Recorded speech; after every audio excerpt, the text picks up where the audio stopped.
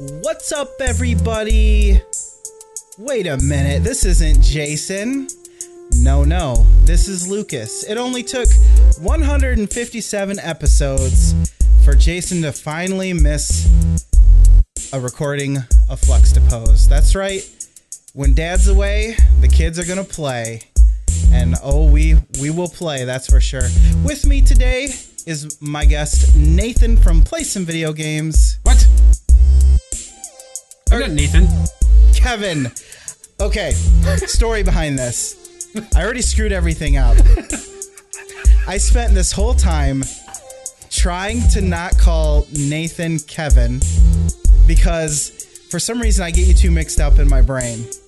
And he was going to be with me if we were going to record on Monday, but this is actually Tuesday.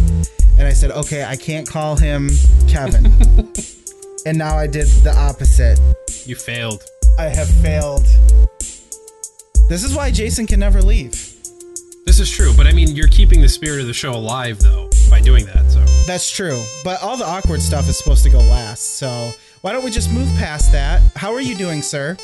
I'm doing all right. I am very excited to hear it, and it's funny because Jason gave me an envelope, and he said, Kevin, in the event that something ever happens to me and you need to go on Fluxtapose, I want to leave you with something. So if you got a minute, I'm just going to read it. Sure. So, dearest Kevin, if you're reading this, it is already too late. Oh, no. Apparently, he thought it was worse than just having a kid, but, you must help carry on the legacy of Fluxtapose. Our audience demands it. Please make sure you hit everything on this list throughout the podcast. So, number one is have a beer. So, I got that. Nice. Check there. Make sure to type loudly on my mechanical keyboard. So, I'll do that later. Number three, Lucas needs to mess up the drops. Yeah. So that'll happen. That'll happen. Do not, under any circumstances, play the dig. So I didn't. We need to make sure we drink a milkshake. Okay. We have to not forget the docket. Nope. We have to do some funny voices, so I'll save that for later. And then, of course, the awkward finish. So I think we got everything covered, but I have my little blueprint here for the show.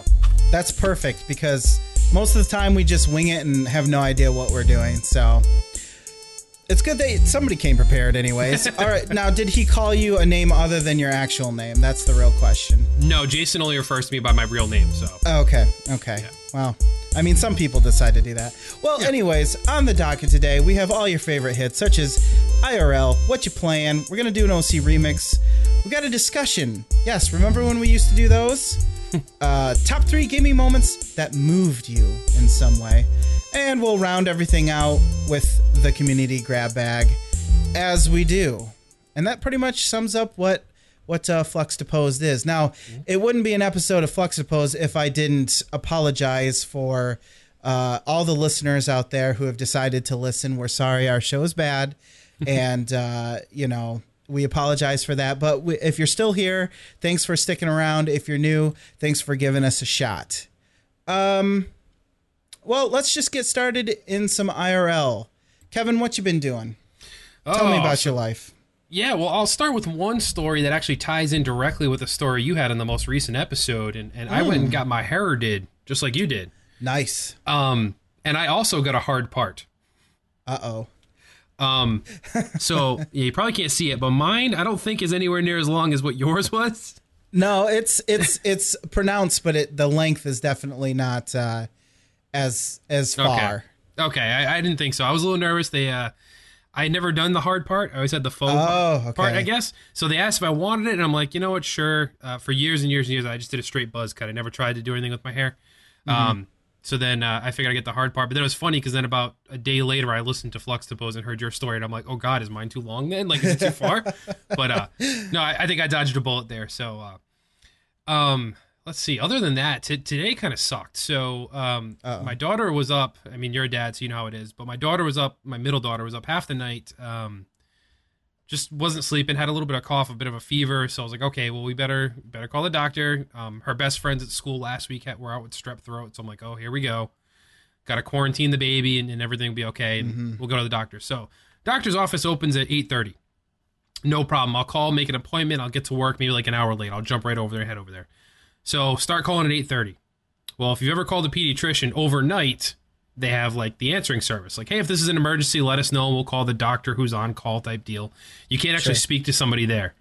So I was like, okay, well, that's kind of weird. It's already 8:30. They should be answering the phone. Let me give it 5 minutes. Call back. Same thing. So basically, long story short, over the next hour, I probably placed about 87 phone calls to the pediatrician. Oh, no. And they didn't answer the phone until 9:30. Wow. And so I told them what was going on. They said, well, when would you like to come in? I was like, ideally, I would have loved to have been there about an hour ago. Yeah, no kidding. Because I've been calling, and they said their simple thing wasn't an I'm sorry, not a, sorry to hear that, nothing. It was, well, we've been busy. Okay. Okay, sure. So they said, we'll give you an appointment for 10:10. I'm like, awesome. That's already like an hour and a half late for work. I was like, I'll be there. So instead of waiting like 20 minutes and then leaving the house, I said, we're just going to go right there, and I'm going to get there early because they always make you wait anyway. So yeah, we get there, and I pull in, and I get the spot right outside the front door. So I was like, wow, that's really busy because I got the best spot in the place. Go into the office. There's not a person there. So it was completely ridiculous. A little smoke. Yeah, smoke blowing up my ass here for this, and it was kind of dumb. Doctor comes in, checks her, says, well, she's a little swollen. The fever's still there a little bit, but we don't think it's strep. Could it be the flu? And I was like, well, I mean, you're the doctor. You shouldn't be asking me, but whatever. I was like, well, she's had her appetite just fine. She hasn't had any stomach issues. I was like, I'm going to say no, especially considering we've all had our flu shots as well. So I know you can get the flu anyway, but it's very unlikely. So, it is what it is. So they did the swab for the strep throat. And they said, we'll do an in-office one. We'll call you around lunchtime, let you know how that turned out. If it comes up negative, we're still going to send a second one to the hospital to be tested, and we'll let you know tomorrow just in case to play it safe. I'm like, all right, cool. So they said, we'll just go home, have her have fluids. She can't go to school tomorrow either because she had a fever today, the weird 24-hour thing. Mm-hmm. So we come home. Throughout the day, I never got a phone call. My wife never got a phone call. So I was like, well, that's kind of weird. I hope that's good news, but let me call and just find out. So it's about 4:30. The doctor's office is open till 7. I get a call, and I get the answering service. So I continued to call right up until the office closed at 7 and was never able to get a hold of somebody. So I still have no idea what's going on. But oh, my gosh. Yeah, parenting problems. So, yeah, we'll see how that goes and that plays out. But my most exciting news, so if you listen to me from Play Some Video Games, I've been going through the process of applying for a new career. And this is one of those opportunities where somebody tells you about a job and you're like, yeah, all right, I'll check it out. And you think, I'm not qualified for this at all, and it's not going to work out, but let me give it a shot. So flashback to about 2 months ago, I got a phone interview with them, HR department, and I went through the interview. It was very weird because it was one of those interviews that was, it wasn't structured at all. He said, literally, just tell me about yourself and why you're fit for the job. And that was it. That was the entire interview. He's like, you could take 10 minutes, you could take an hour, whatever you want to do. So immediately puts all the pressure on you to say, okay, well, how long do I talk about what's relevant, what's not relevant? So went through the interview and I felt pretty good about it. I was like, okay, I think I have a shot at this, I guess. He did give some immediate feedback afterwards. Says, well, this is what you got going for you. He's like, your current career is kind of similar to what we're looking for.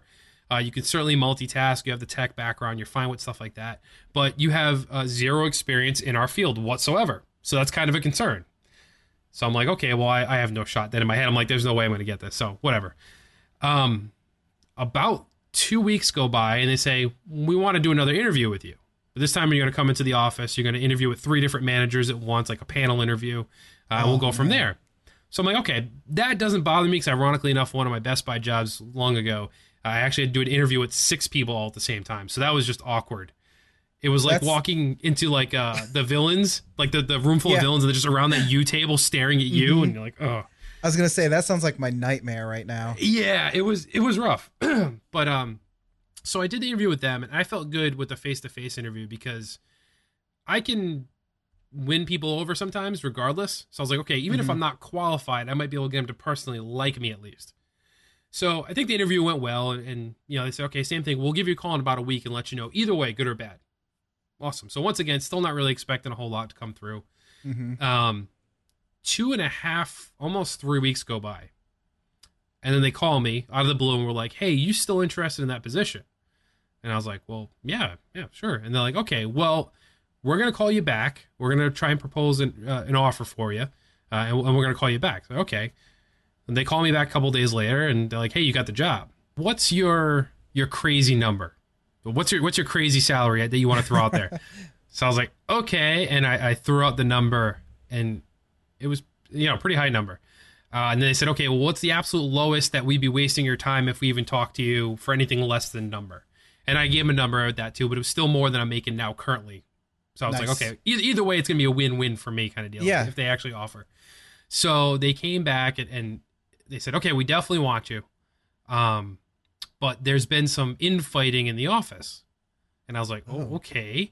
And they said, the HR guy, it was him that called me again. He's like, I've never seen this in my entire professional career where two adult men were arguing over a new hire. And in my head, I'm like, oh, it's because one guy hated me and one guy liked me. I was like, I was thinking worst case scenario off the bat. Yeah. And he goes, they both wanted you on their team, even though one of the guys wasn't even hiring. So I was like, oh, well, this is fun because now that gives me all the power. And the HR guy never should have said that because now I can bargain with two guys if I want. That's true.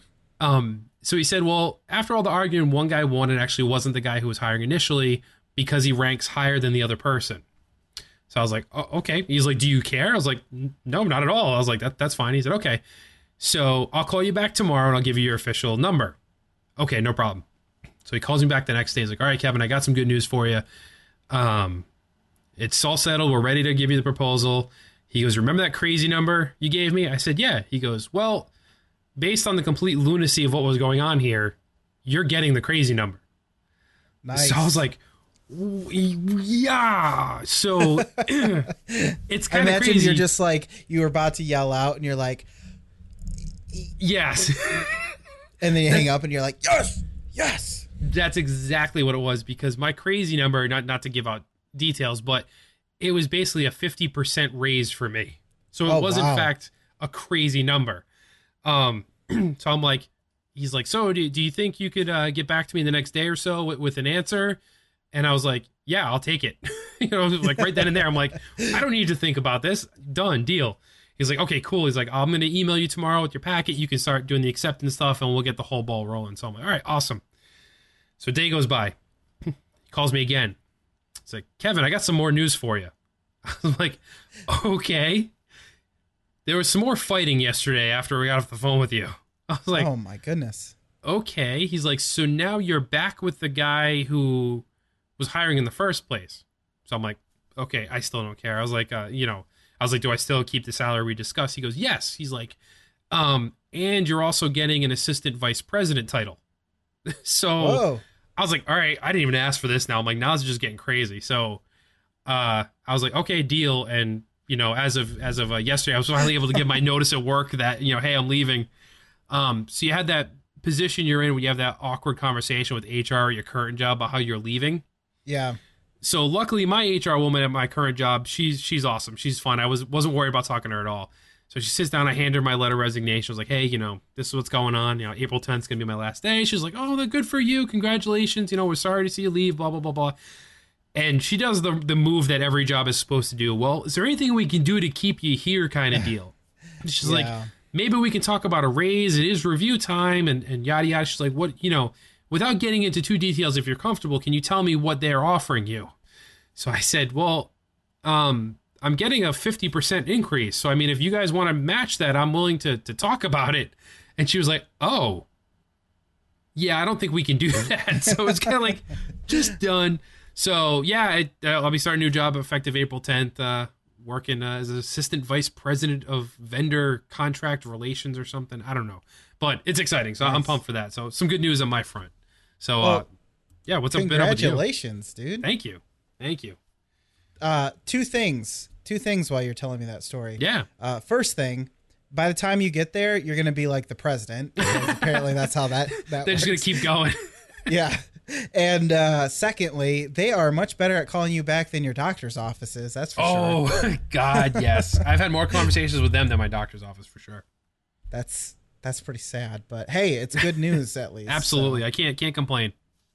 Well, perfect. I'm very happy for you. That's awesome. I have never really had an actual interview that I can think of, except for when I worked at Target, And it was so like low key that it was like one person, and it was pretty much you already have the job because we need people. So we're just going to go through the motions. I couldn't imagine the 6 people on the table of villainy that you have to go in front of. And I'd be a nervous wreck. So fake it till you make it. That's how you got to do it. That's true. That's true. Just put on a little bit of that Kevin charm and wink, wink, nudge, nudge. And next thing you know, you're president of a company. So that's how you do it.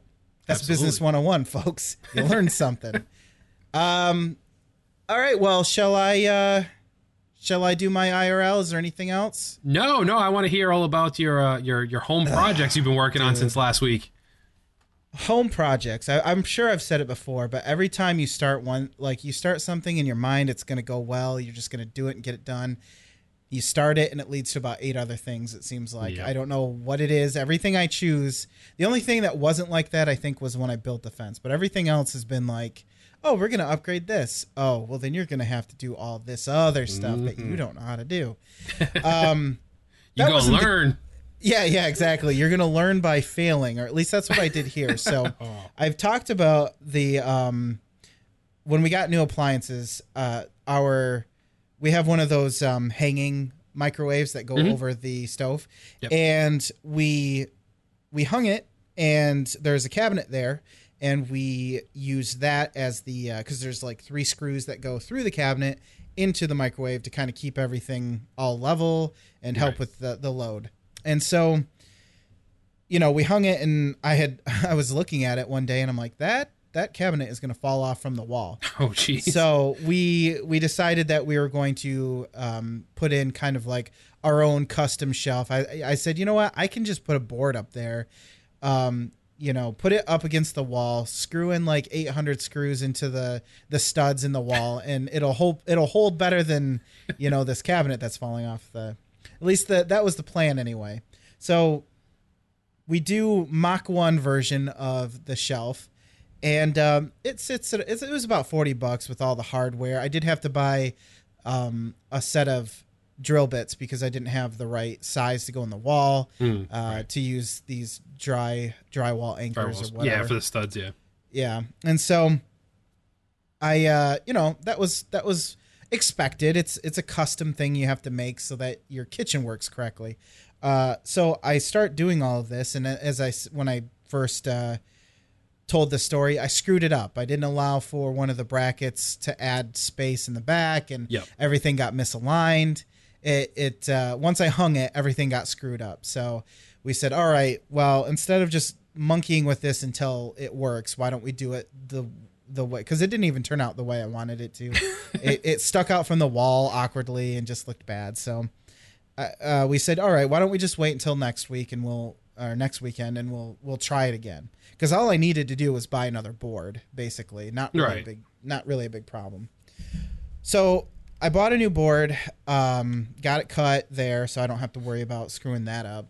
I bought some because the first time we did it, I noticed the edges don't look right because it's hardwood, but it's plywood still. It's like nice plywood, I guess. So the edges still look all layery, if you will. Oh, right. Yeah.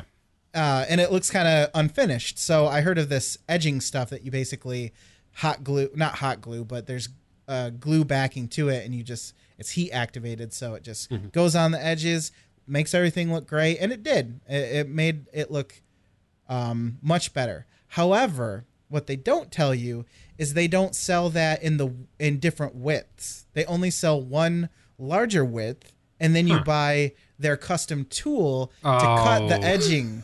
And the tool is $15. And I'm like, are you freaking serious? Because what else are you going to do? Like take an X-Acto knife and just go down the side and looks all days. Yeah, exactly. It looks all stupid. So long story short, I put this thing all together. It turned out much better this time. I did things a little different. It's currently holding up the microwave and has not fallen. That's good. Thank goodness. Let's start. Yes. It was a pain to get those freaking wood screw, or not the wood screws, the drywall anchor screws in there, because they're the type that open up after you push it through. Yep. It's like a metal clip thing opens. Well, I don't know why, but it did not want to open. So we had to buy like 8 different kinds until we figure out the one that would work. So it was a pain in the butt, but it looks better. It's done now. It looks the way I wanted it to look. And total retail costs ended up being just over $100 for this stupid thing. Because the board itself is $20 and I had to buy 2 of them. So that's $40. Then all the $30 worth of tools I needed to finish the job. How much was the microwave? I think it was on sale for $200, originally $300. So it's half the price of the microwave. Yep, pretty much. But hey, it will not be falling in the middle of the night, and that's the important part. Yes. So, unfortunately, it doesn't look. We got to get like some decorations to hide the 8 holes in the wall that I had to put in there to figure out how to basically, get it up there and have it aligned right with everything else. But once we get something up there to cover, and plus the wall is unpainted behind there, so it looks even jankier because of that. Oh yeah, because the cabinet was there. Right. So yeah, needless to say, it's done now.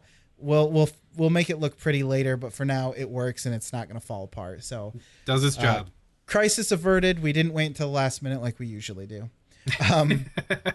And then I thought, that was about the only thing I had for the week. And then last night happened. And every night my routine's pretty much the same. I get tired. I get ready to go to bed and I let Cody out. Mm-hmm. And, it's been cold outside, so I haven't really thought about letting him out and just, let him out, do his thing. And he comes back up. Well, it's been kind of warmer outside lately. And I let him outside and I went to go get a drink of water. And I can see him. I can see where he is from the sink. Mm-hmm. And I look at him, and he's rolling all over the grass. Now, normally he doesn't do that except for in the morning when I let him out and he does his morning stuff. So I thought, that was weird. But I didn't think, no second thoughts. He's a dog. If he wants to roll around in his own poop or whatever, I guess, that's his thing. So he comes running up the deck, and I let him in. And I notice his eyes are all like red and watery, and I thought that's kind of weird. And I let him in, and the smell hits me. And I mean, this thing must have been a very young and very healthy skunk, shall we say, because it was very potent and it smelled fresh, man. It was like freshly squeezed. So, I didn't notice it, and then all of a sudden I'm surrounded by it, and it smells like, burning tire pit or whatever. So unfortunately it happens so late that I can't really do anything about it because I don't have anything to like wash him with or anything, and it's 12:30 at night, and I wasn't expecting this. So I just get him downstairs, make sure he's not like suffering too badly with his eyes and everything. And I get him downstairs and go to bed, and oh my gosh, the house was so bad, just smelled so awful. And I feel so bad because it's not his fault. No, he doesn't know any better. No, clearly. And, yeah, because he's done it twice now. He will never learn. Probably doesn't know the difference between a skunk and a squirrel because he chases both. Right. But yeah, I felt so bad, and hopefully I can get him washed up and everything. Tomorrow is when I'll have time to do it. But today I pretty much just took him outside and said, all right, you're gonna go outside for a little while, and hopefully you'll air dry a little bit. Yeah, right. And air your mess out, dude, because it's you're a hot stinker right now. This is why I have indoor cats. That's yeah. I miss that sometimes. The ability to just be like, oh no, we can stay a couple hours longer because I don't have to go let my dog out. That's one of those things that, oh yeah, we're gonna get a dog and he's gonna be man's best friend and we're gonna have so much fun together. And now it's just like, oh Cody, you reek. What the heck have you been getting into? Go downstairs. Get away from me. I hate you. You're not my dad. I don't know. It just seemed right. You're not my dad. So yeah, he made things extra interesting for me last night, and there wasn't a place in the house that didn't stink like a pile of skunks. So thanks, Codes. Appreciate that. Why don't we see if the old sound effect machine is on the fritz or not, and we'll move into some what you playing. Let's see. Let's do this. Okay, go.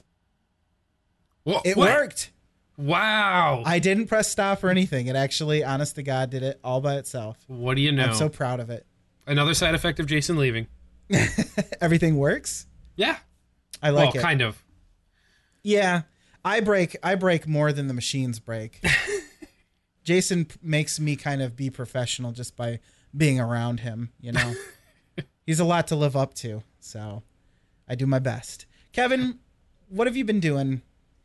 Well, in the spirit of Jason, I should probably only speak about The Legend of Zelda Breath of the Wild, because I've been playing it, but that hasn't been the only thing I've been playing, so I'm going to spare the talk of that. I'm nowhere near as far as Jason is. Obviously, he's already beaten it. I think everybody else that plays some video games has beaten it, except for me. So, yeah. That's because I still have to do reviews for games, so I have to play other things that I may or may not actually want to play, so... if you listen to PSVG at all, you know I bought a PC, and that's the fault of Lucas and Jason themselves. Yes. So, listening to them talk about PC games all the time, I was like, hey, I got to get me some of those. So I've been playing 2 games on PC. One of them is Orwell. I don't know if you've ever heard of this one. This one was like nominated for a bunch of awards. I have not heard of it, but I am going to look it up and clicky clack on my keyboard. Yes, make sure that's another thing we check off the list. Oh, I saw your. I didn't have a chance to read it, but I think I saw your post on it. Or yes, I did a review for Play Some Video Games on that, and basically you are a part of this government organization. It's basically like Big Brother. It will spy on your phone call conversations, your emails, your bank accounts, and everything else in the attempts to stop crime. So you're kind of scrolling through internet blog posts and things of that nature to piece together a crime. Basically, some terrorist organization bombed a fictional place. And you're kind of just picking through and finding what data is relevant to try and set up your case to prosecute the right people or find out what's actually going on. So it's pretty interesting. I can definitely understand why it was nominated and won a bunch of like Game of the Year awards and Critics' Choice Awards. It's definitely different than a lot of other games you see now. Not a lot of action or anything like that. It's purely story driven, and you're just piecing together. But it makes you almost question at certain points, like, okay, I'm trying to stop this guy who's going to bomb this place, and I'm trying to find out where the target is. But at certain points, it makes you question, should I be doing what I'm doing? Because you'll also be spying on some people who have nothing to do with it. You'll be seeing their personal conversations. You'll be checking their transactions in their bank accounts and stuff like that. And the game kind of does a good job of making you feel slightly creepy for doing it. So... I know I feel creepy when I do it, so. In your free time, of course. Of course. But yeah, I was able to get it in a bundle a little while ago. I think it wasn't Humble Bundle. I think it was Good Old Games. It was one of them. I don't know. I bought it, and it was one of the pieces. But it's very good. So I've been having a lot of fun with that, and the reviews up on the website. The second thing I played that I wasn't actually looking forward to, was supposed to go to somebody else for review, but I begrudgingly ended up taking it, and I was like, looks like it's going to be mediocre at best. And I was a little surprised. It's a game called Subsiege. It's basically a submarine version of StarCraft. So you have your bases, you build your fleets, you attack other people. I was surprised. It's a lot of fun. It does harken back to your days of like Command and Conquer and StarCraft. It don't really focus much on graphics. It's more about the real-time strategy aspect of it. But you're able to play against up to 4 other people at the same time. Currently, it's in early access. I think the end result, you can be able to play against 16 other people, which would be insane. But you basically want to eliminate all your competition off the board. But at the same time, there are sea creatures under there that can also attack your base and stuff. So you have to basically eliminate everybody. But the one thing you have to be concerned with, other than your health, is your oxygen levels. They just constantly deplete as you're playing through the game. So there'll be a countdown telling you have like 5 minutes, and it'll count down as you're losing them. And the only way to get more oxygen is by defeating enemies. So it forces you into combat, where a lot of the times these type of games will allow you to build up your base to something ridiculous and then attack. Yeah. Yep. You can't do it in this game because you have no choice. You can't stay there and just build your base because you run out of oxygen. So it forces you to get out there and take some chances, which I thought was pretty cool. So it's still in early access, so I didn't give it like a score per se, but so far I think it's pretty promising. So I had a lot of fun with that. And that's been it for gaming. On the viewing front, to get all Flux the Posy up in here. I too, you mentioned last week you finished up Luke Cage finally, so I went and did that as well. I only had like 2 episodes left. Honestly, exactly what you and Jason said about it, I feel the same way, where it was like, it was okay, but parts of it really kind of dragged out, and I think so far it's been my least favorite entry in the Netflix Marvel series, I think. Mm-hmm. But I still wanted to finish. I still liked it. It just didn't seem to have the same appeal to me. And then I did that just because I wanted to move on to Iron Fist, which I will be watching. I think I watched like half of episode 1 and I didn't have any more time, but hey, me too. Yeah, I'm looking forward to the Defenders, so I'm like, I got to see them all to build up to it, and hopefully that's when it's going to get really good. But other than that, my wife wanted to pick up Passengers. I don't know if you saw that. It's Chris Pratt and Jennifer Lawrence. I haven't seen it, but I want to. So I'll stay spoiler free. Yay! For the sake of that, it's not bad, but it's not great. Oh, visually though, it is shot amazingly. Like, to watch, it is very good. The special effects are great. The atmosphere is great. They really built this great environment of the ship itself. So that part is probably the best of it. I won't give any storyline plots away, but Jennifer Lawrence and Chris Pratt, long story short, are basically the only 2 people awake on this ship. There's no spoilers here. That's in the trailer. And they end up having a romance. They're the only 2 people, so you see that coming a mile away. For 2 of young Hollywood's, I would say, bigger stars, their chemistry just never seems to click. At least not for me. It wasn't believable, so it was a little weird. Wasn't a bad viewing. I didn't regret watching it when it was all said and done, but ultimately it was kind of like, it is what it is. Yeah. And the last thing I was able to watch was Doctor Strange. So this one I missed in movie theaters. Only one of 2 Marvel movies I have not seen in theaters. The other one was Ant-Man. And it wasn't because I didn't want to see it. I just never had the time when it came out, so it just didn't work out in that way. Have you caught this one yet? No, I also am planning on watching it. I know it just recently became available on like Google Play to rent, so that's kind of my plan. Yeah, it came out on Blu-ray last week. Yeah, last Tuesday, so that's when I picked it up. Or no, actually a couple weeks ago.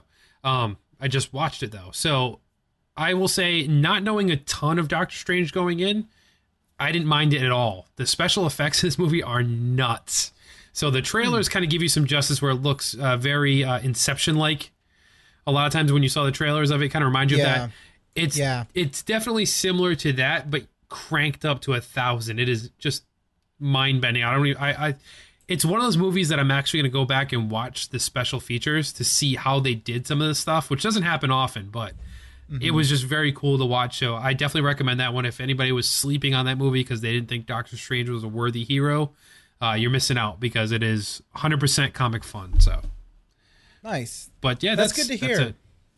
That's good to hear, because I've heard some bad things about like Iron Fist. So you got to wonder, like, how long can the Marvel ball keep rolling before something just brings it to a dead halt? Yeah, I think the thing with Iron Fist, and we talked a little bit about this on the last PSVG, was his origin story. If you watch like Arrow on CW, his origin story is going to be very, very similar to Arrow's.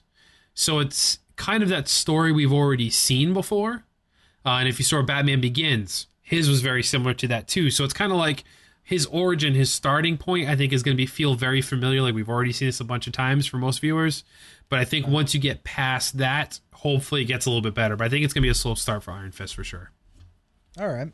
Well, yeah, I've heard good things about Doctor Strange, so I'm looking forward to watching that one. Passengers, now I'm like, all right, maybe I end up watching that by myself, because I don't want my wife to be like, this is boring. This is why I don't let you pick out movies. Well, they do show Chris Pratt's hindquarters a few times, so she might enjoy it. Oh, yeah. No, I will enjoy it. Oh, okay. Well, yeah.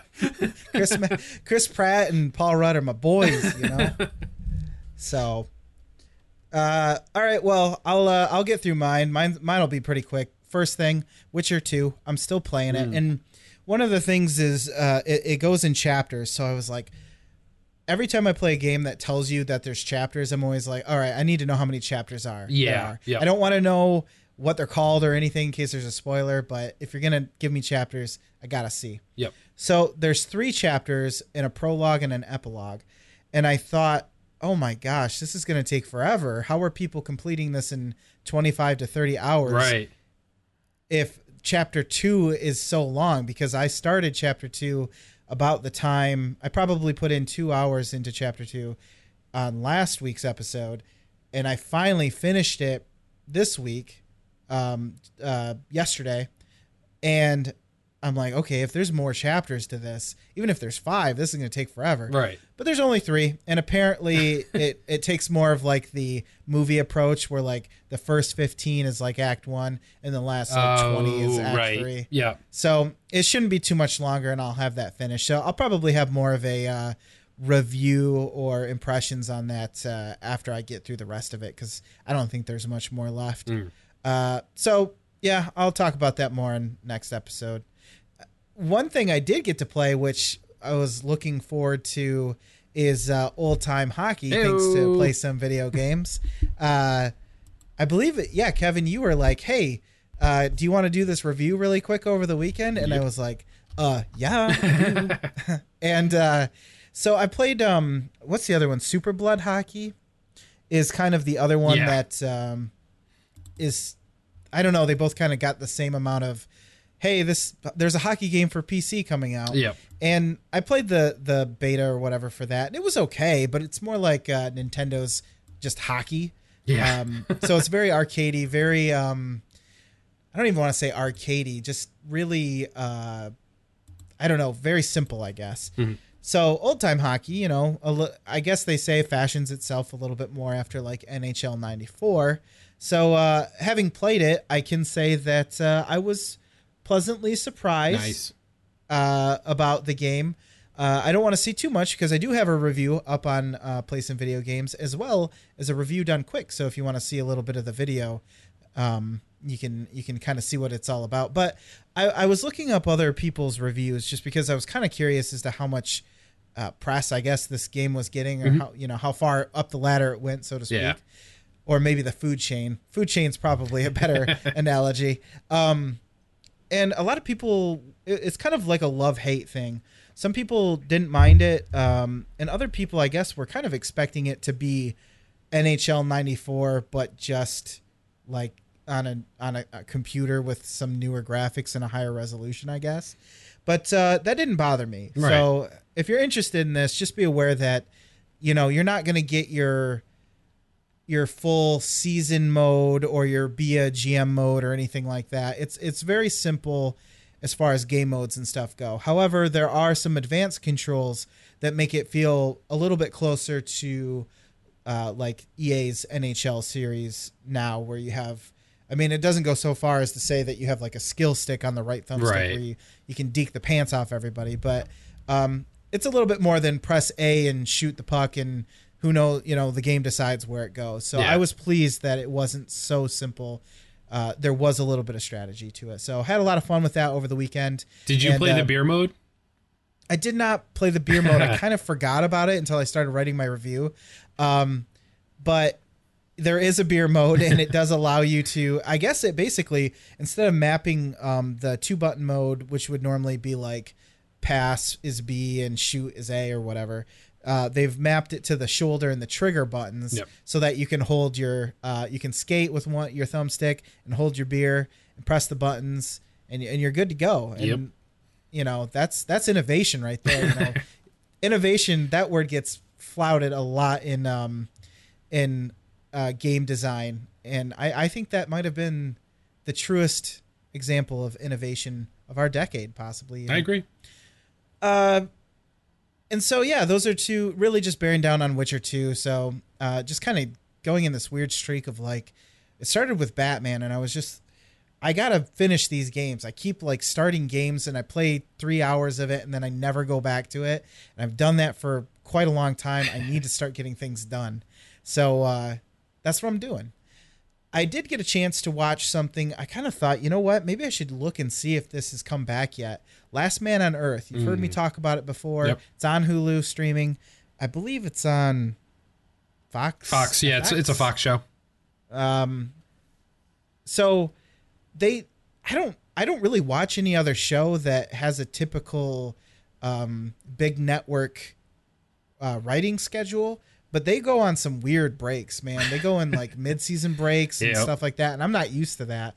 So I think it got to like 8 episodes or maybe 5 episodes, and then they took a break, and I was like, okay, well, I guess I'm not watching this for a while. So I happened to come back to it, and they had 3 episodes available. So that means it's been available for about almost a month as of this recording then. Yeah.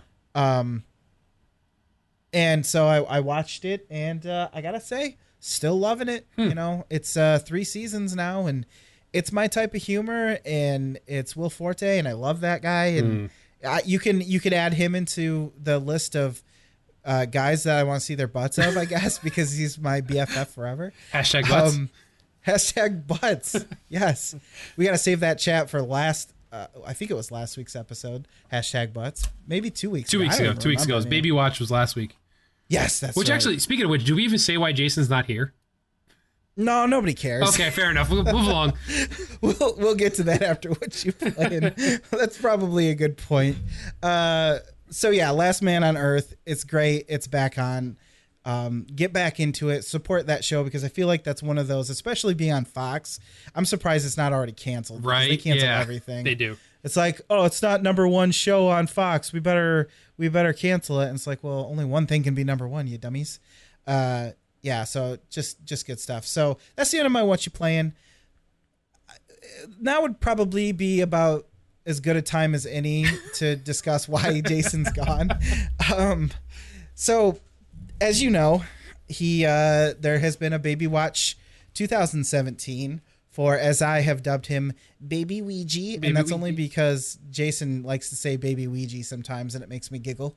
And I feel pretty comfortable sharing this. They shared it on Facebook now, so it's Facebook official. The news is out there. Yeah, as soon as it hits Facebook, it's basically news, so you can talk about it as much as you want, without any actual factual knowledge. Alternate facts.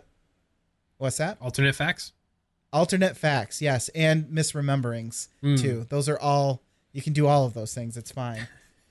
And so I talked to him on last Thursday, and I sent him a message, and I didn't get a response, which it's funny because Jason and I talk quite a bit. There usually not a day goes by where we don't talk, mostly because of his job. He just has time to. So yeah, he does. He does. Yeah. So when he's telling me, oh yeah, I'm just finishing up Zelda Breath of the Wild, and I'm like, aren't you at work? That's cool though. I'm not gonna harp on him for that. So I sent him a message late on Thursday, and I didn't hear anything back, and I was like, huh, that's weird. Maybe he just passed out or something, because he does that every once in a great while. Yeah. And Friday goes by, and I didn't hear anything, and I think Saturday, and I knew like the time was getting close. Sure. So I didn't want to like be like, hey, why aren't you on the internet all the time? Douche. Yeah. Let's play Awesome Knots. Yeah, exactly. Hey, I know you haven't got much sleep lately, but who the hell cares? Get on Awesome Knots, stupid. I think I ended up. I'm looking on my chat history because there's not much here, so I'm sure I can probably find it pretty quickly. But I was kind of getting a little concerned. I thought, okay, maybe something's going on, but again, I didn't want to bother him or whatever. So yeah, I was texting him about. Oh, that's right. That could have been an IRL. My sink started leaking. I had to go to Home Depot to fix it. Oh, jeez. That's the short end of that story. Just one of those things, man. $100 leak? When it rains, it pours. Yeah, thankfully, no, but it could have been. Anytime I go to Home Depot, it's like, if somebody helps me there, I feel like they lead me down the wrong path. And if I would have just been confident and actually got what I thought I needed, I would have been fine. Oh, yeah. So that's very, very annoying. So, I texted him on Thursday at 1:18 p.m. That was the last thing I got from him. And then I think on Friday at about 3, he texted me and said, yeah, long birth story, as you can imagine. Not there yet. Hopefully soon. And it was like, oh, okay. So we've gone from, talking about fixing sinks to, hey, Jessica's in labor, and I was like, oh, okay, cool. So then I really knew not to bother them. Right. But over the course of that day, his son was born, and I won't get into too much specifics because he's the father, and he'll want to come on, and he'll want to share all these specifics with us, and we would love for that, and baby pictures and everything. But yeah, needless to say, things were a little bit more complicated than they were expecting, and so I think that led to a little bit of, oh my God, we got Plan B. We weren't planning for Plan B, so we have to kind of scramble to get things around. You should probably not say Plan B when talking about babies. I thought that, but I was like, I'm probably the only one who's going to go there, so I'm not going to say anything. Okay, Plan Beta. Oh, gosh. So, no, Jessica did not. I would say that's a really, really late time to change your mind. Let's just put it that way. Oh, gosh. I think, you know what? I think we just named the episode here. So, and it works in so many different ways. If you just see that, they'll just be like, oh, because Lucas is hosting the show now. So yeah, things have been a little bit crazy for him, and we wish him the best. And he has told me that everything is going well now, and they are enjoying parenthood as only parents can understand, which is to say, getting absolutely no sleep and worrying constantly about your child's welfare. Exactly. So, they're enjoying it now because they're still new at it. Give it like a week or so and they'll hate their kids just like the rest of us do. So That's right. Fine. That's right. You'll get into those moments where you're like, I know I told everyone I was never going to let my kid do this, but I'm letting him if it keeps him busy for 30 minutes so I can, go take a dump or whatever. You do what you got to do. Absolutely. That's my parenting book title name. You do what you got to do. It's a nice umbrella statement. It covers lots of situations, and I will be selling it on Barnes & Noble for, I don't know, hardcover copy usually goes for like $50 on there. So let's just say $50. $50. Yeah, that sounds about right. Sure. Or 25, it's no big deal. Oh, that's for members only. Okay. Barnes & Noble members price. Get one of those coupons. That's right. So yeah, that's where Jason is. And that's why he's not letting me host the show so much as he's kind of acquiesced to the inevitability that this would happen one day. Right. So I'm sure he's probably thinking, my God, what have I done? Yeah, he'll be back in like 25 minutes more into this episode. He'll just know how it's going and say, I'm coming back. Yeah, he'll just pop in, even though we're on Skype. He'll just somehow get in the phone call and just be like, "I'm here, guys. We can start the show now. I just can't let you guys go without me." But that's why we love you, Jason, because you're a man. You're a man of the land, and you're into discipline. What? I don't know. It's a Weird Al song. Man of the land. Sometimes yeah, it's not Gangster's Paradise. Amish Paradise? Oh, okay. Yeah. Yep. It's bad when you can. I'm probably misquoting the lyrics and can't remember the name of the song, and that's usually about how these things go. I mean, you can remember the name of your co-host, so I mean, that's true. That's fine. That's true. I'm sorry about that, Nathan. I really do apologize. What do you say we play an OC remix as determined by Wheel of Chance? I say we do it. And is that the wheel next to you by chance that you built? It is much larger than it probably I was about to say, it's like half the room. It's like those old school computers with the vacuum tubes. It seems highly unnecessary. It looks like there's a lot happening, but really you just spin it by hand. It's $100 wheel, isn't it?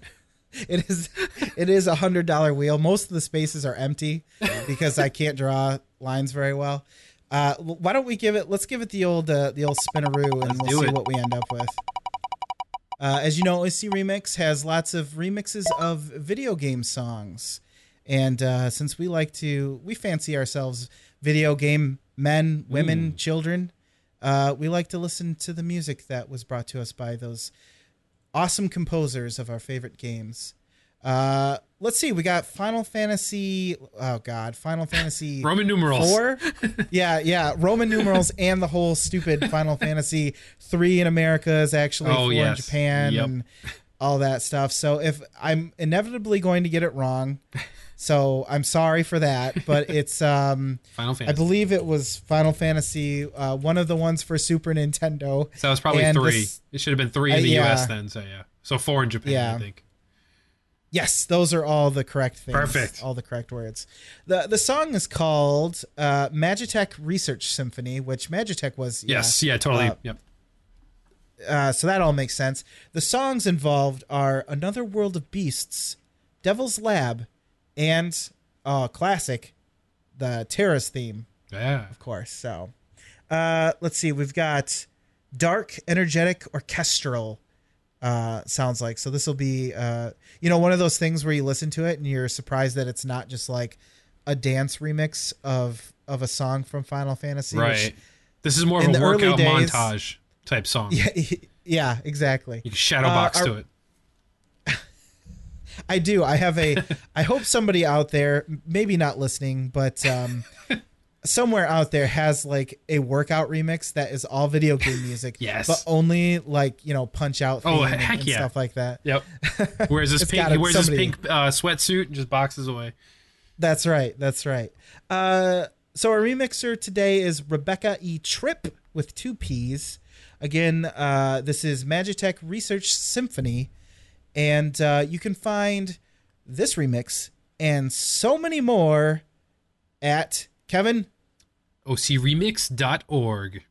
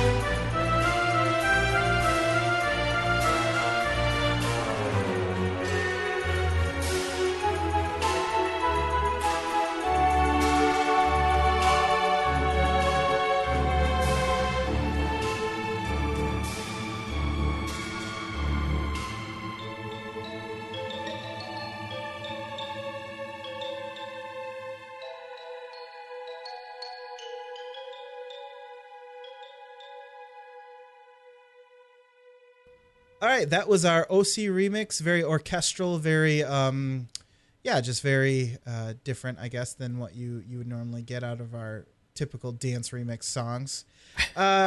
Good chance to tell you guys a Netflixation reminder. Next week we're watching Enter the Battlefield. That's the Magic the Gathering tournament documentary. And so that should be, I don't know if I'm expecting cringeworthy or interesting, maybe a little bit of both. I would say it's going to be like King of Kong, if you saw that. That was both interesting and awkward, cringeworthy as well. Yes, I do remember parts of that. I watched it. It feels like forever ago. Yeah, it's been a while. Yeah, that's a good point. Kind of like those other the LARPing ones too that used to be up on Netflix as well. Yes, I'm sure if you watch this and give it a halfway decent score, you'll probably end up with all those other suggestions in there too. That's usually what happens. Oh, we see you like one thing in a genre. Here's everything else that's even barely related to that. And you're going to love it. Exactly. And you're like, I've already got so much crap on my Netflix list that I already ignore. I don't need more stuff. Speaking of cringeworthy and slightly awkward, why don't we talk about our top 3 gaming moments that moved you? Yes, we're doing a discussion. Remember when we used to do those?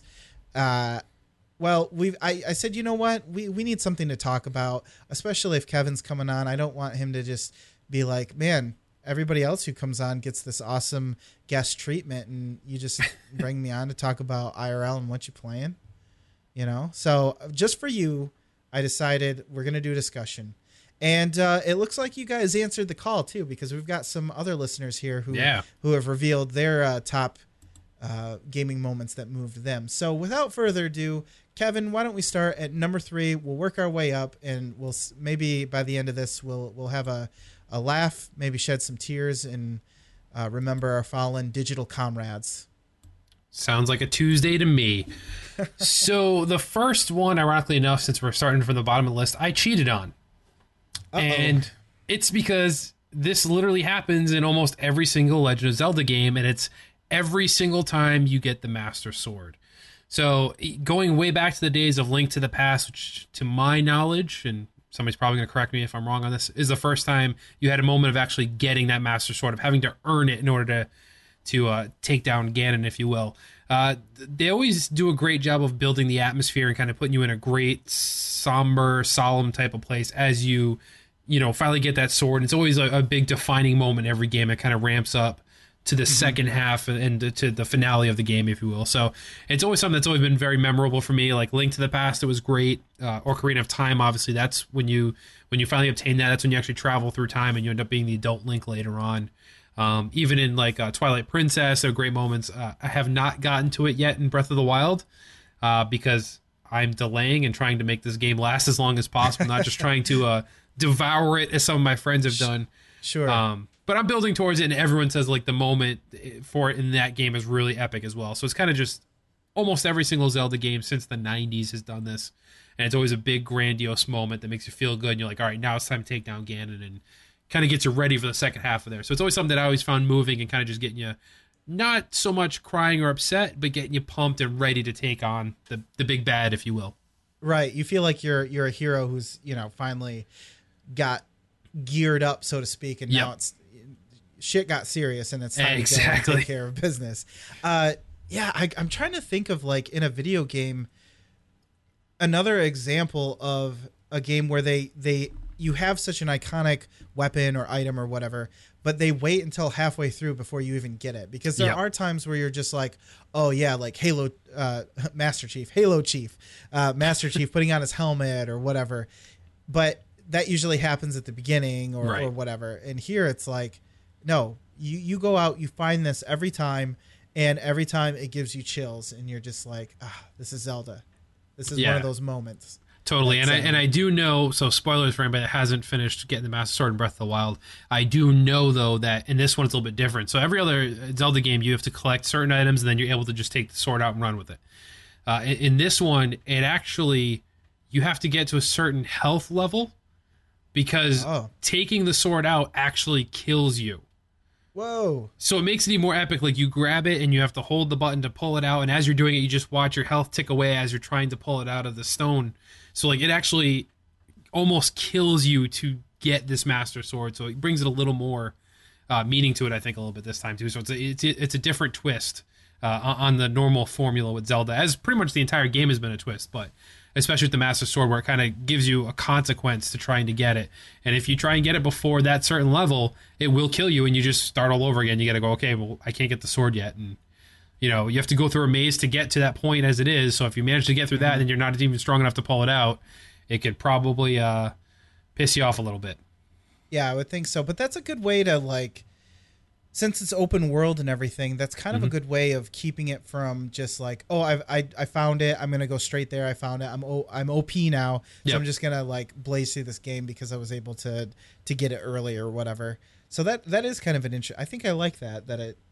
Plus, it's kind of a almost like a story-esque reason. Like you have to have enough willpower, I guess, to be able to pull it out. So yeah, that's very cool. Does it make this sound when you get it, or not sure? Yeah, there they go. Oh, there we go. It broke. There. Now it stopped working. Now it's everything. Jesus. It does not make Mega Man noises when you unsheath the Master Sword. That would be really weird. Yeah, I'm sure it does make some form of the sound. I haven't heard it yet because I'm not there quite yet. So, well, let me know the second you will hit me up on Twitter and say, and then just describe it in text form. Just put that in words. D-U-H-H, D-U-H-H. You're like, Kevin's drunk again. It's 4 a.m. and he's sending me messages. I'm like, no, I know what he's talking about. This message was meant for me. As you look away from Chris Pratt's bare end. I'm gonna look that up now. You know, you can bet your bottom that it's on the internet now. All right. Well, I'll go with my number 3. This one was kind of like a surprise for me because I had to really go back. I didn't want everything to be the most recent thing I've ever played, but it's a little bit hard to get a certain feeling out of old school games just because it takes a lot of imagination for that to happen. Once you get into like the PlayStation N64 era, I could see that happening a little bit more, but since my memory is terrible and I could barely even remember this, but I do remember the feeling I got. So spoilers of I put a reminder and I totally forgot to even say anything. Spoilers bound. Most of these games are probably not new. If you haven't played them, you might want to skip ahead. I'll try to not be so specific, but some of these will be hard not to spoil certain moments.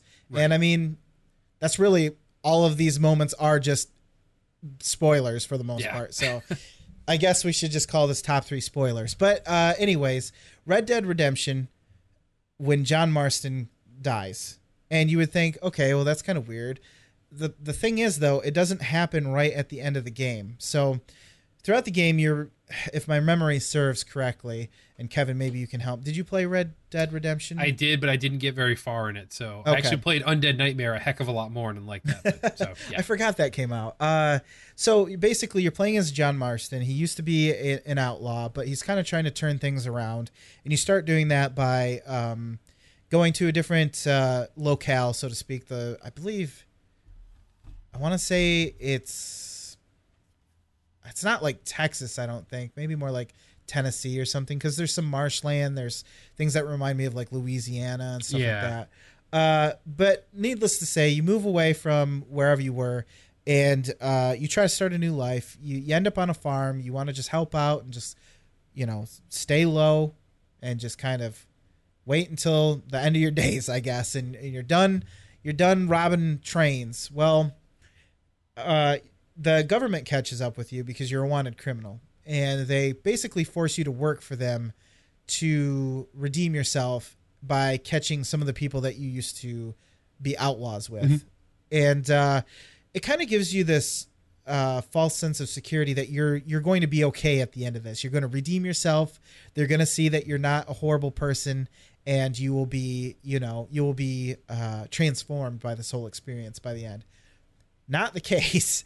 You end up towards the last quarter of the game, I'd say, you end up being betrayed and you are shot to death. And I thought to myself, I just remember that's one of the few times that I can say the main character died and it was part of the story, but I as a player continued on, right. and you end up playing in his son's footsteps years later, who unfortunately, probably because of this incident, has decided to follow in his father's footsteps and become a I don't want to say outlaw, but he's definitely out for revenge, right, in the least lawish way possible. So yeah, vigilante. Yeah, vigilante justice. Thank you. And so yeah, when I just remember thinking, man, that's something you don't always see. Is just you spend so much time with this character, only to have all your efforts for nothing, and he dies in the end. And it's just a really, really shitty way for him to go, for a guy who's trying to turn it around. Right. You know, you really kind of feel for the guy, and then it's like, no, kill him. We don't care. Whatever. Typical government. All right, Kevin, give us your number 2.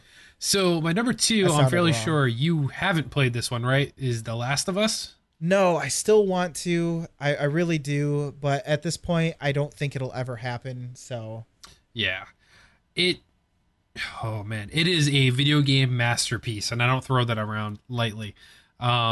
It starts off with the most gut-wrenching scene played out. So the main character is Joel, as you know, and he ends up running into Ellie down the line. That's kind of the duo you play throughout the game. However, it sets it up with the very beginning of the game with Joel's daughter dying because of this not zombie, but this outbreak that's going on in the game. But it's literally the first 15 minutes of this game. You don't even play yet, and it throws you into this. Oh no. The way it's delivered is just if you're a parent, there's no way you're getting through this portion of the game without catching the feels, if you will.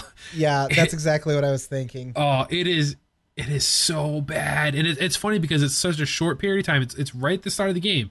So you don't even really know these characters yet, but the way they actually convey it through the graphics and the voice acting especially, it just tears you apart. That his daughter died and she didn't need to die kind of deal. And it just sets the stage for why Joel is the way he is throughout the rest of the game without getting into spoilers for the rest of the game.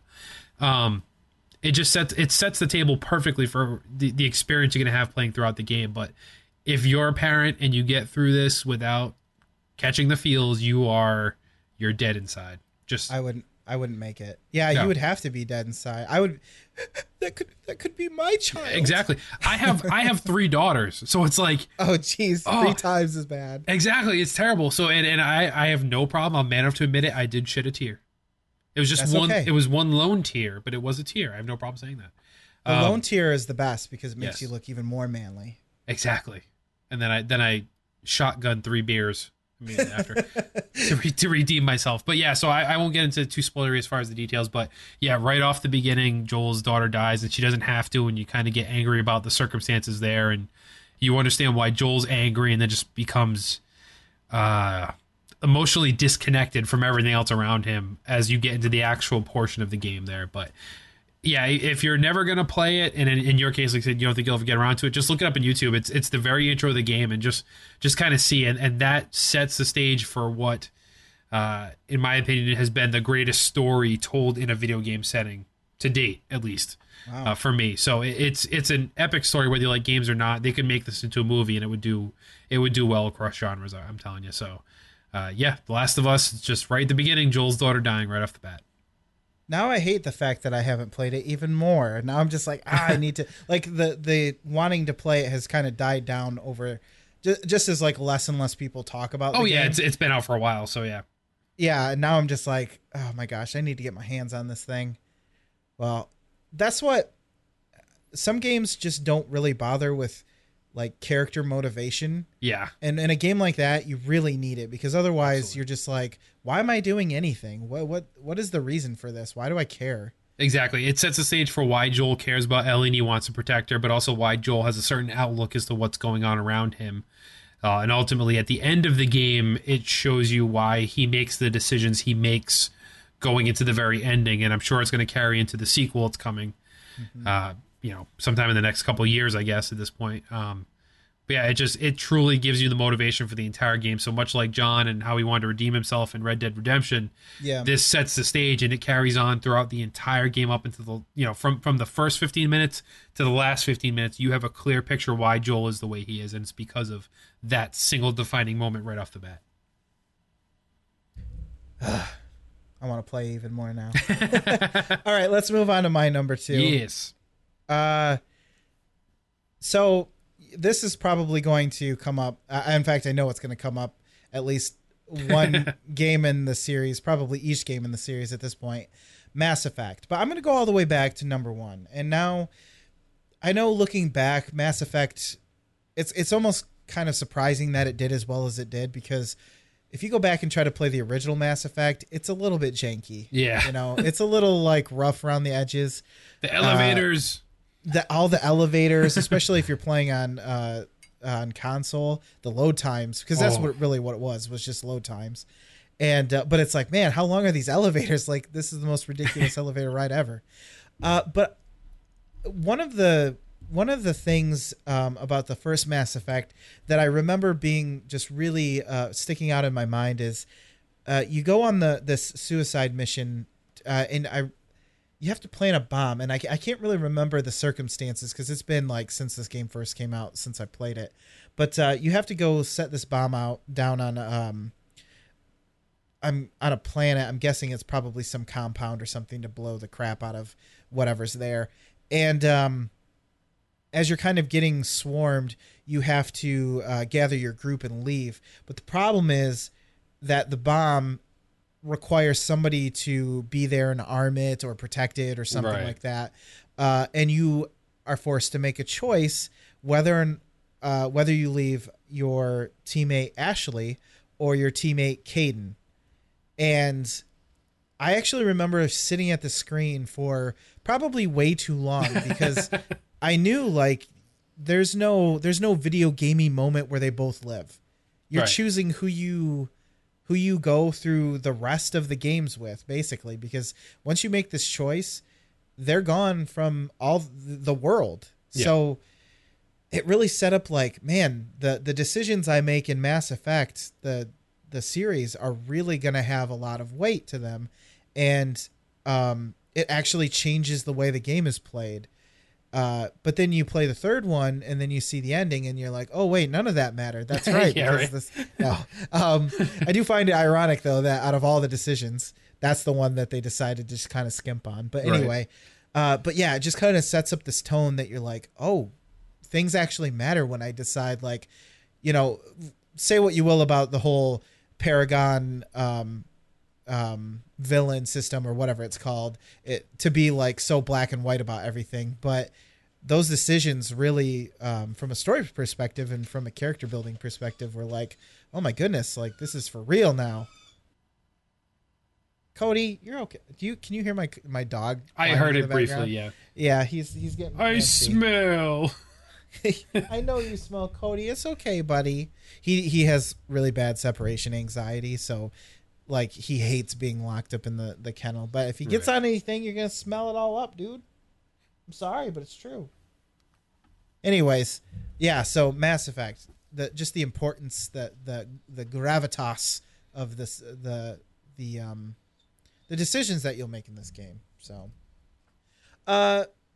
well, here's something interesting. Kevin and I both did this list separately. I'm pretty sure. I think I filled mine out, and then you filled yours out, and we ended up having the same number one. Yep. Kevin, why don't you go ahead and tell us what that is? So if you've played the Telltale series, The Walking Dead Season 1, and you played the whole thing, then you probably already know where we're going with this, and this is like the last 10 minutes of that game. Yeah.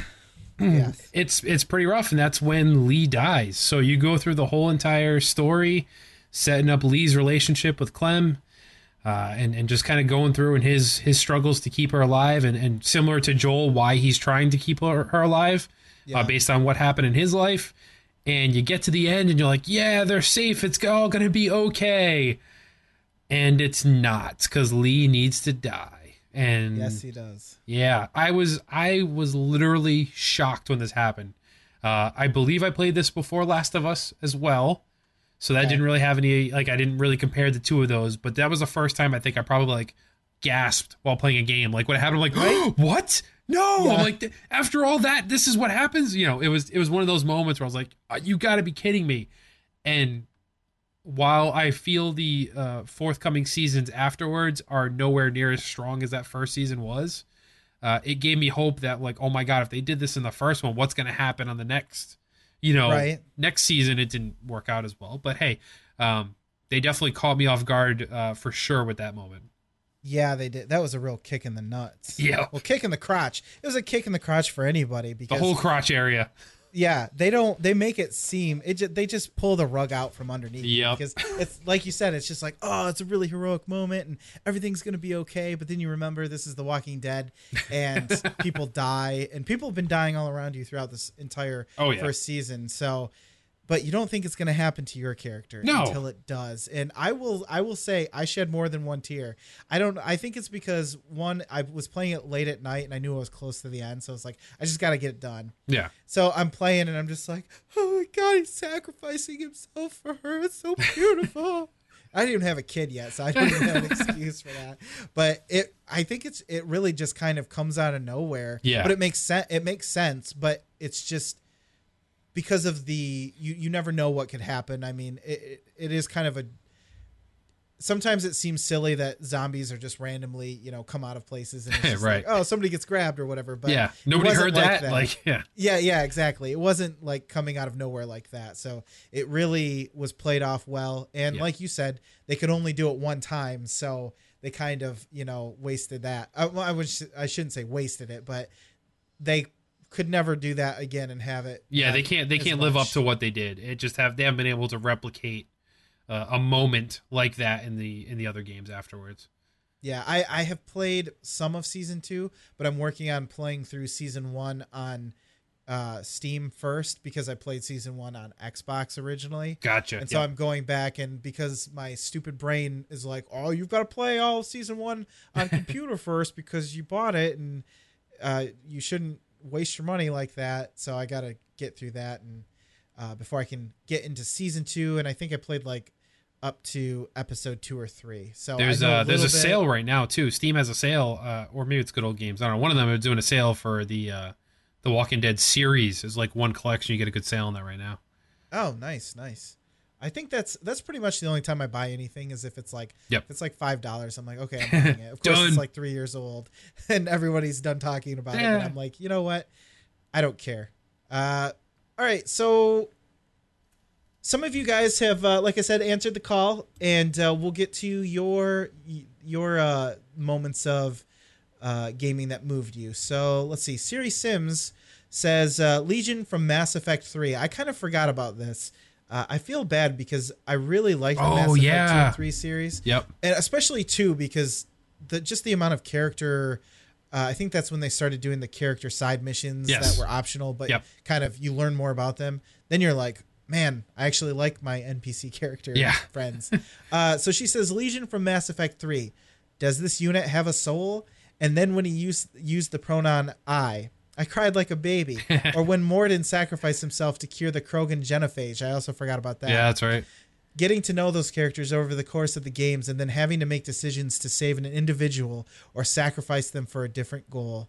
Wow. And then she added a bunch of cry faces. Yeah, those are some really... it's funny because you know what's going to happen because it's a Mass Effect game. Right. And it's a BioWare game, so these tough choices are going to come up. But... like, you just don't know how much you're going to get attached to these characters until you play the game. And when it's done well, it pulls at your heartstrings. Oh, yeah. You know what, Kevin? Why don't we go back and forth? Why don't you take this? I really don't want to read all through these without just sitting there. So just listen, nodding my head. So, yeah, the second one comes in from Devin, Dev A. Tyus on Twitter. He said the passing of Aerith, so that would have been Final Fantasy VII. That was another moment where you didn't see it coming, if you will. Yes. He listed one of the originals. Oh yeah, that was definitely an early one where it was like, wait, they could do that in a video game? Like people die and there's a consequence. You can't just continue on, He also listed beating A Link to the Past overall, and then in Super Metroid when the baby Metroid revives Samus and helps you take down Mother Brain. So Oh, I'm not too familiar with the Metroid. Super Metroid's a classic one. That's one where basically Samus rescues a baby Metroid, and then it kind of follows you around like a dog and makes appearances in different cutscenes. But at the very end of the game, when you're fighting Mother Brain, it sacrifices itself to help take down Mother Brain and revive Samus so that she can complete the job, if you will. So you saved it, and at the end, it saved you at the end. And Metroid is supposed to be the bad guys, and this one lone baby one kind of took to you as a mother. Dang, I lied. Everything I said about not feeling feelings in the SNES and Genesis age, I was wrong. I'm sorry.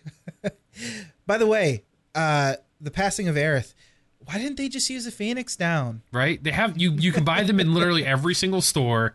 At that point of the game, 800 on them. Yeah, of them on you. Exactly. At that point of the game, you're carrying at least 80 of them. Like, come on, just I don't know.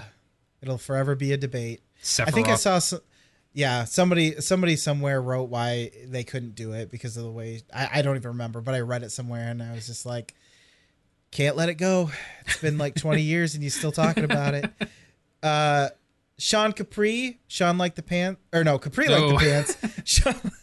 Sean like the Connery. Yeah. Capri like the Connery, that makes sense. Capri Thane's loyalty mission on Mass Effect 2. So we got the full trilogy now. Yeah, right. Thane I think was one of those guys I didn't get to until I did kind of everybody else. Yeah. And if I remember correctly, he didn't have a lot of time to live because he had some species specific disease or something that was slowly killing him. Yep. The opening of Ori and the Blind Forest, haven't had a chance to play, but it looks beautiful. And I would imagine it must be beautiful if it's just the opening. So unless their kid dies or something too, then I can't imagine what it must be. And every moment in all three Dragon Ages, that is true. That's a game that's also hard to pick out just one specific moment, because I don't remember feeling particularly sad, but there are a lot of Braveheart, we're gonna go kick some ass moments and save the world. Yeah. Especially when you get all of the whatever they're called, the contracts for the different races to come together against a greater evil. So that's always good. All right, what's next? So Eric Bouchard wrote in, he says the suicide mission in Mass Effect. So as you mentioned there, I believe you're talking about the same one there. White Phosphorus in Spec Ops The Line, which I'm not familiar with. Yeah, that's one where you end up using... I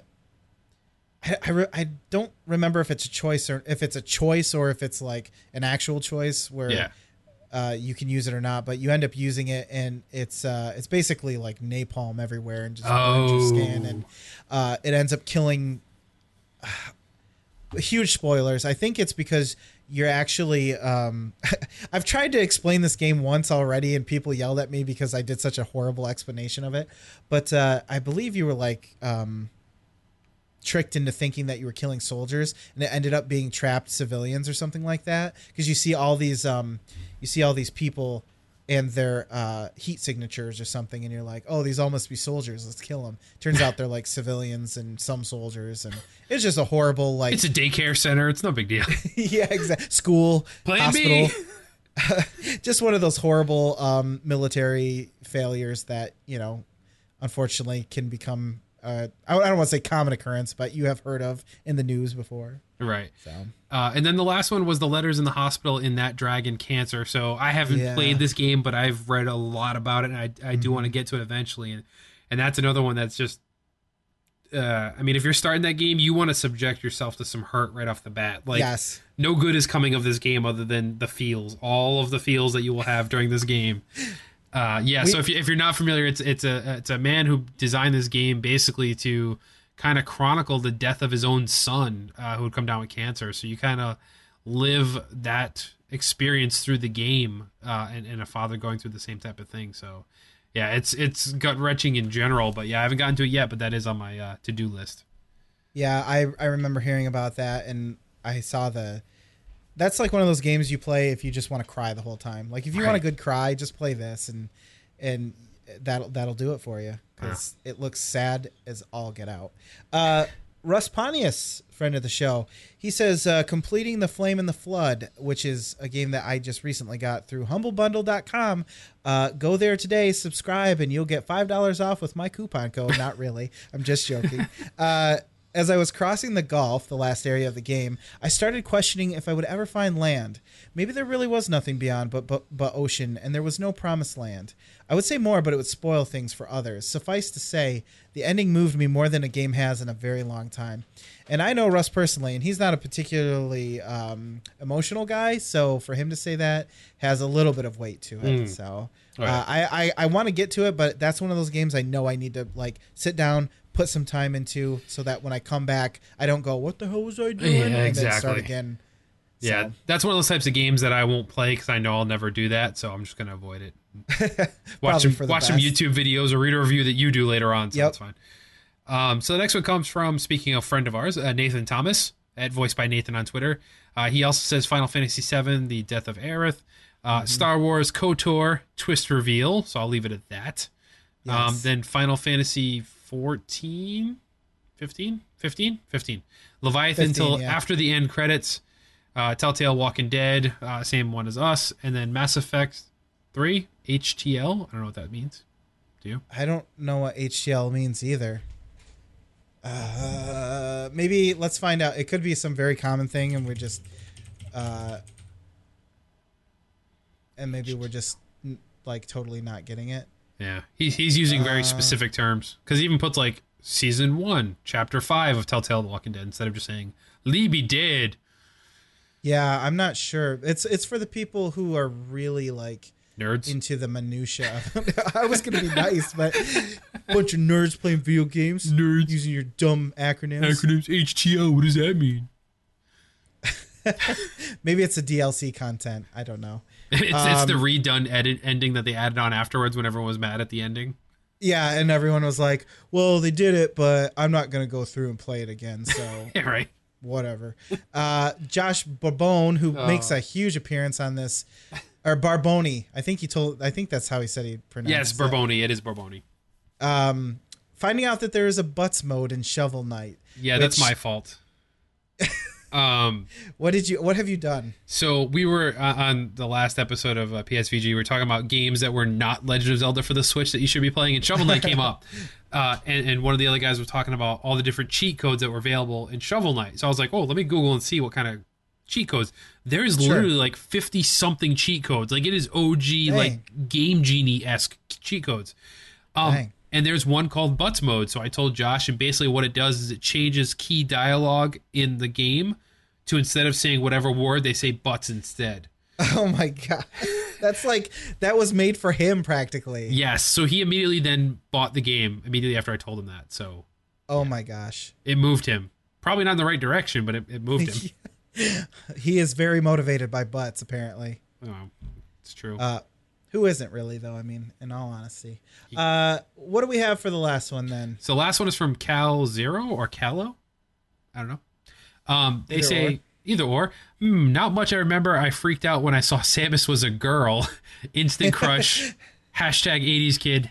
Hashtag Samus ruled. So for those of you not familiar with Metroid, you play the entire original game Metroid, and you're in the suit the whole time, and you very Master Chief-esque, and because we're all sexist idiots, we just assumed Samus was a guy throughout the entire game. But if you got to the end screen, Samus took her helmet off and had the luxurious blonde locks come flowing out of her helmet. So there was no question. No. And it threw a lot of people off. We're like, wait, what?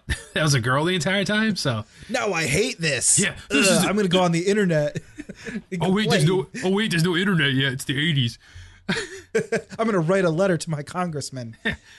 Is it a letter in Nintendo Power magazine? Like, dear Nintendo Power, you guys are jerks. Yeah.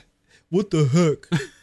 Girl could never do that. There's no Those way. are jokes. We're just joking.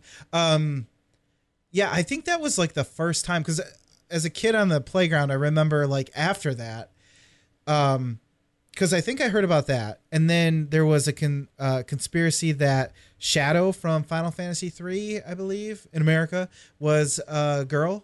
I had heard one time. I don't know if it's a popular thing, but and then I think she is a girl. I don't know, but it's a ninja character, so you don't see the face. It's hard to tell. Yeah, they kind of always portrayed it as a guy, but I do remember hearing that as well. But like, no, it's really a girl, and you just never find out anyway. But yeah, exactly. And then the other one was that I heard was in Mega Man X. What the heck is not Mega Man, obviously, but the other one. Zero? Zero, thank you. Which I believe is a guy, actually. Yes, Zero is a guy. But at the time, it wasn't like they never really made it. Yeah, no, they don't. Yeah, they don't say it, and he's got long blonde hair, so. Yeah, I mean, this could just be my friends being stupid, which I wouldn't put it past the realm of possibility. But those are the things that you had to. That's the kind of information that gets spread on a playground when you don't have the internet. Is somebody thinks something, says it, and then next thing you know, that's all you're talking about. Or on the other side of the coin, you're a normal kid who doesn't play video games, chases girls, and plays football, I guess. I don't know. That was an option? I went the other career path when I started the game and right. went with nerdy loser who nobody will talk to. I didn't know we had a choice. Oh, really? Maybe you were randomly generated and that's just what you ended up with. Default. Default is so sad. I think that was kind of a slight burn on you. Yeah. I think I just called your life sad on accident, or at least childhood. That's where I was going with it anyway, so. Okay, good. That's one of the things Jason left off the list was we weren't self-deprecating enough in this episode, so. That's true. I figured I'd catch it up, so. Excellent. We're all fine here. How are you? There's one that somehow makes its way in. That's what she said. So thank you for all of the listener feedback. I think that's probably the best turnout that we've had in a long time lately. So we enjoy that. Thank you for giving us content so that we can talk about it. And speaking of which, that puts us into the community grab bag, actually. Oh. Hey, got the music back. Yeah, I did the music. It'll be interesting to see if it'll stop when it's done. So we got a plump-filled community grab bag today. Let's start with Mr. Dan Anthony. He's got a couple things to say here. First thing, oh boy, this one is the weekly submission. Fox 11 Los Angeles. Alleged burglar pants by spiked fence while trying to flee, found hanging upside down. He's got a link here. Let's see. There better be a picture on it. I hope there's a picture. There is a picture. That means somebody stopped to take a picture before helping him, which is the way it should be. You have to stop and take a picture first. Oh, he's one of those guys who wears like your gym shorts Yep. under your pants. That's kind of weird. I never liked that. Oh, this is great. So he's hanging upside down. He really thought he was going to be able to climb that. That's kind of surprising. So yeah, it's about a 8-foot tall fence. Looks like spikes on the top. He got double. He got double ripped in the pants. Yeah. He's got two. He's working two on there. How did he not? Now, Kevin, I ask you this: how did he not have the ability to rip his pants off from the fence? He must be wearing like Dickies or something, like, because they're super durable. Like, they were ready for that. I mean, it literally looks like he's hanging from like his belt loops, perhaps, and they're not ripping. Yeah. They're holding his full weight, and I mean, he's at least $150 in weight. I would say at least. Yeah, for sure. Yeah, he's just hanging there. All his weight on it, and just as you would expect. And they're not ripping. I need a pair of these pants, apparently, because I've ripped quite a few. How was that not in the article? Write a letter. Yeah. I don't care about this story. I just want to know who made your pants. Yeah, who made the pants? Well, we should make that fence a crime fighter, obviously, because this is the type of stuff that like Spider-Man would leave, or Batman would just leave somebody hanging by their underwear. Oh, that's great. Your stories always bring a smile to my face, Mr. Dan Anthony. He goes on to say, also, if Jason needs a Luca. I think he means Lucha Underground. Yeah, sorry. I had a brain fart. I knew he missed. He put Lucia, and I was Who's Lucia? Sure yeah, exactly. Lucha Underground tour guide. I'll be there for you. I'll be there for you.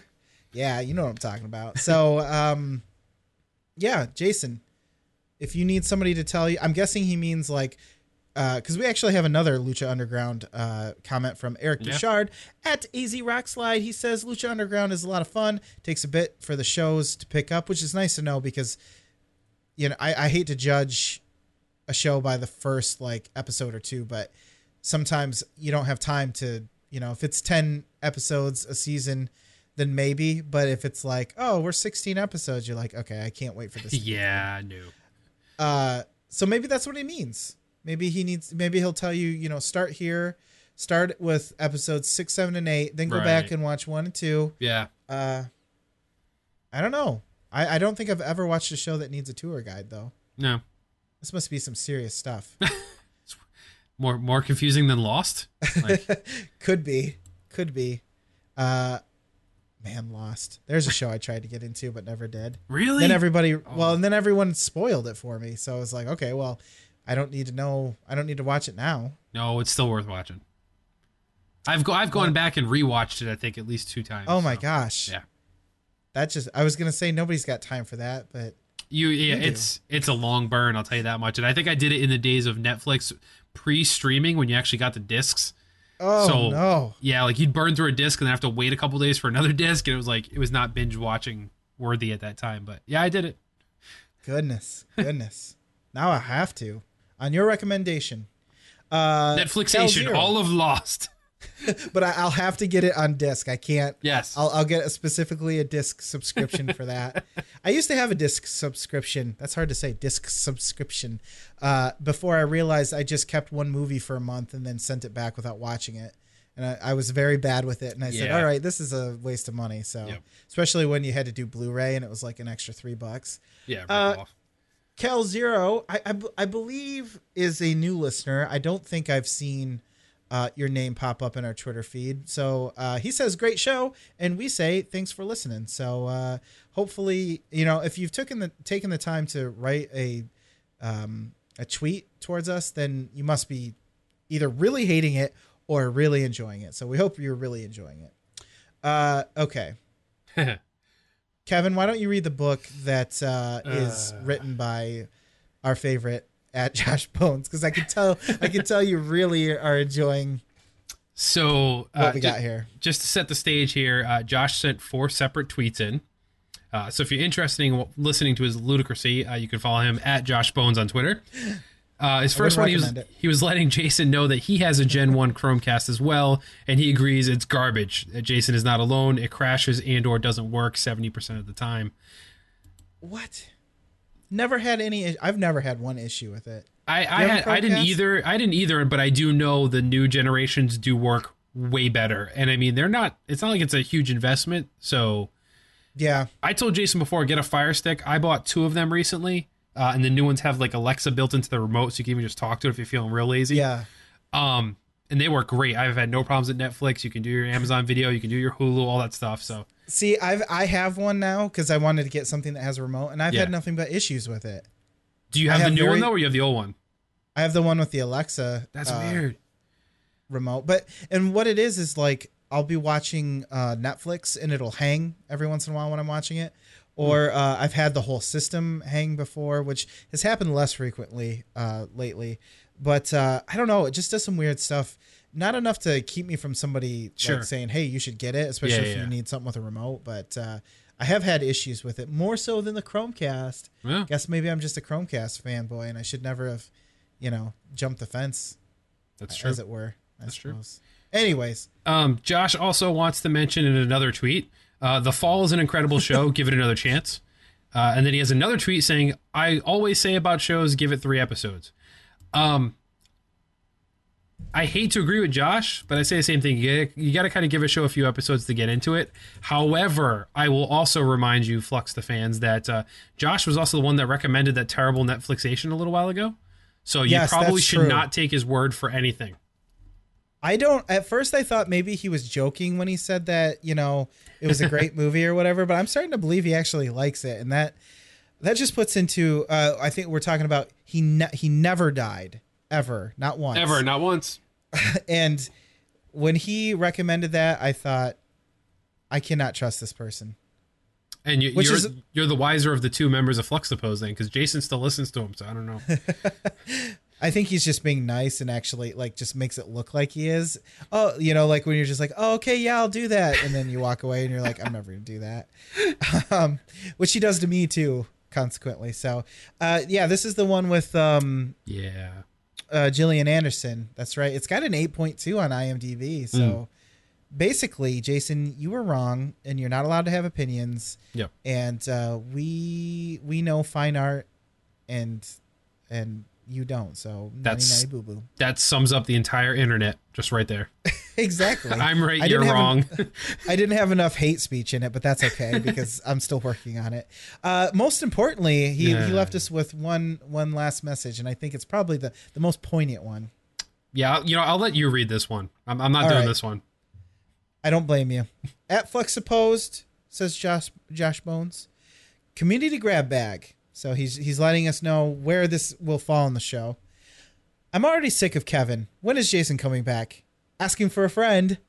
Because he hasn't listened yet. Yeah. So what I'm going to say is I would like to make an announcement right now that PSVG will be hiring a new staff member. Josh, unfortunately, couldn't be with us anymore. So, yeah. If somebody wants to review some games, let me know. Just another example of somebody losing their job via social media. Ooh, good call. That's how you legitimize that. You know what? Did you want to throw in any, because you said you were going to do an awkward finish. We also have some impressions. We haven't gotten an impression in. Do you want to, is there a nice impression that you can do for us? Just put you on the spot right away. I'll save it for the very end because it's fitting. And I'll preface it with this though, Lucas. As a child, Were you a fan of Muppet Babies? Are you talking about the cartoon? Yes.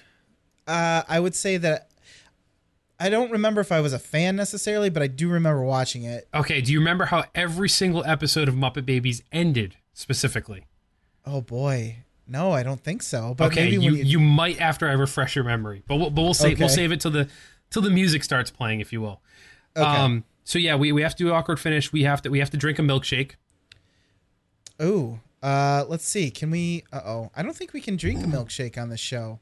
I think the milkshake machine might be broken. Let me see if I can dig up a milkshake for you.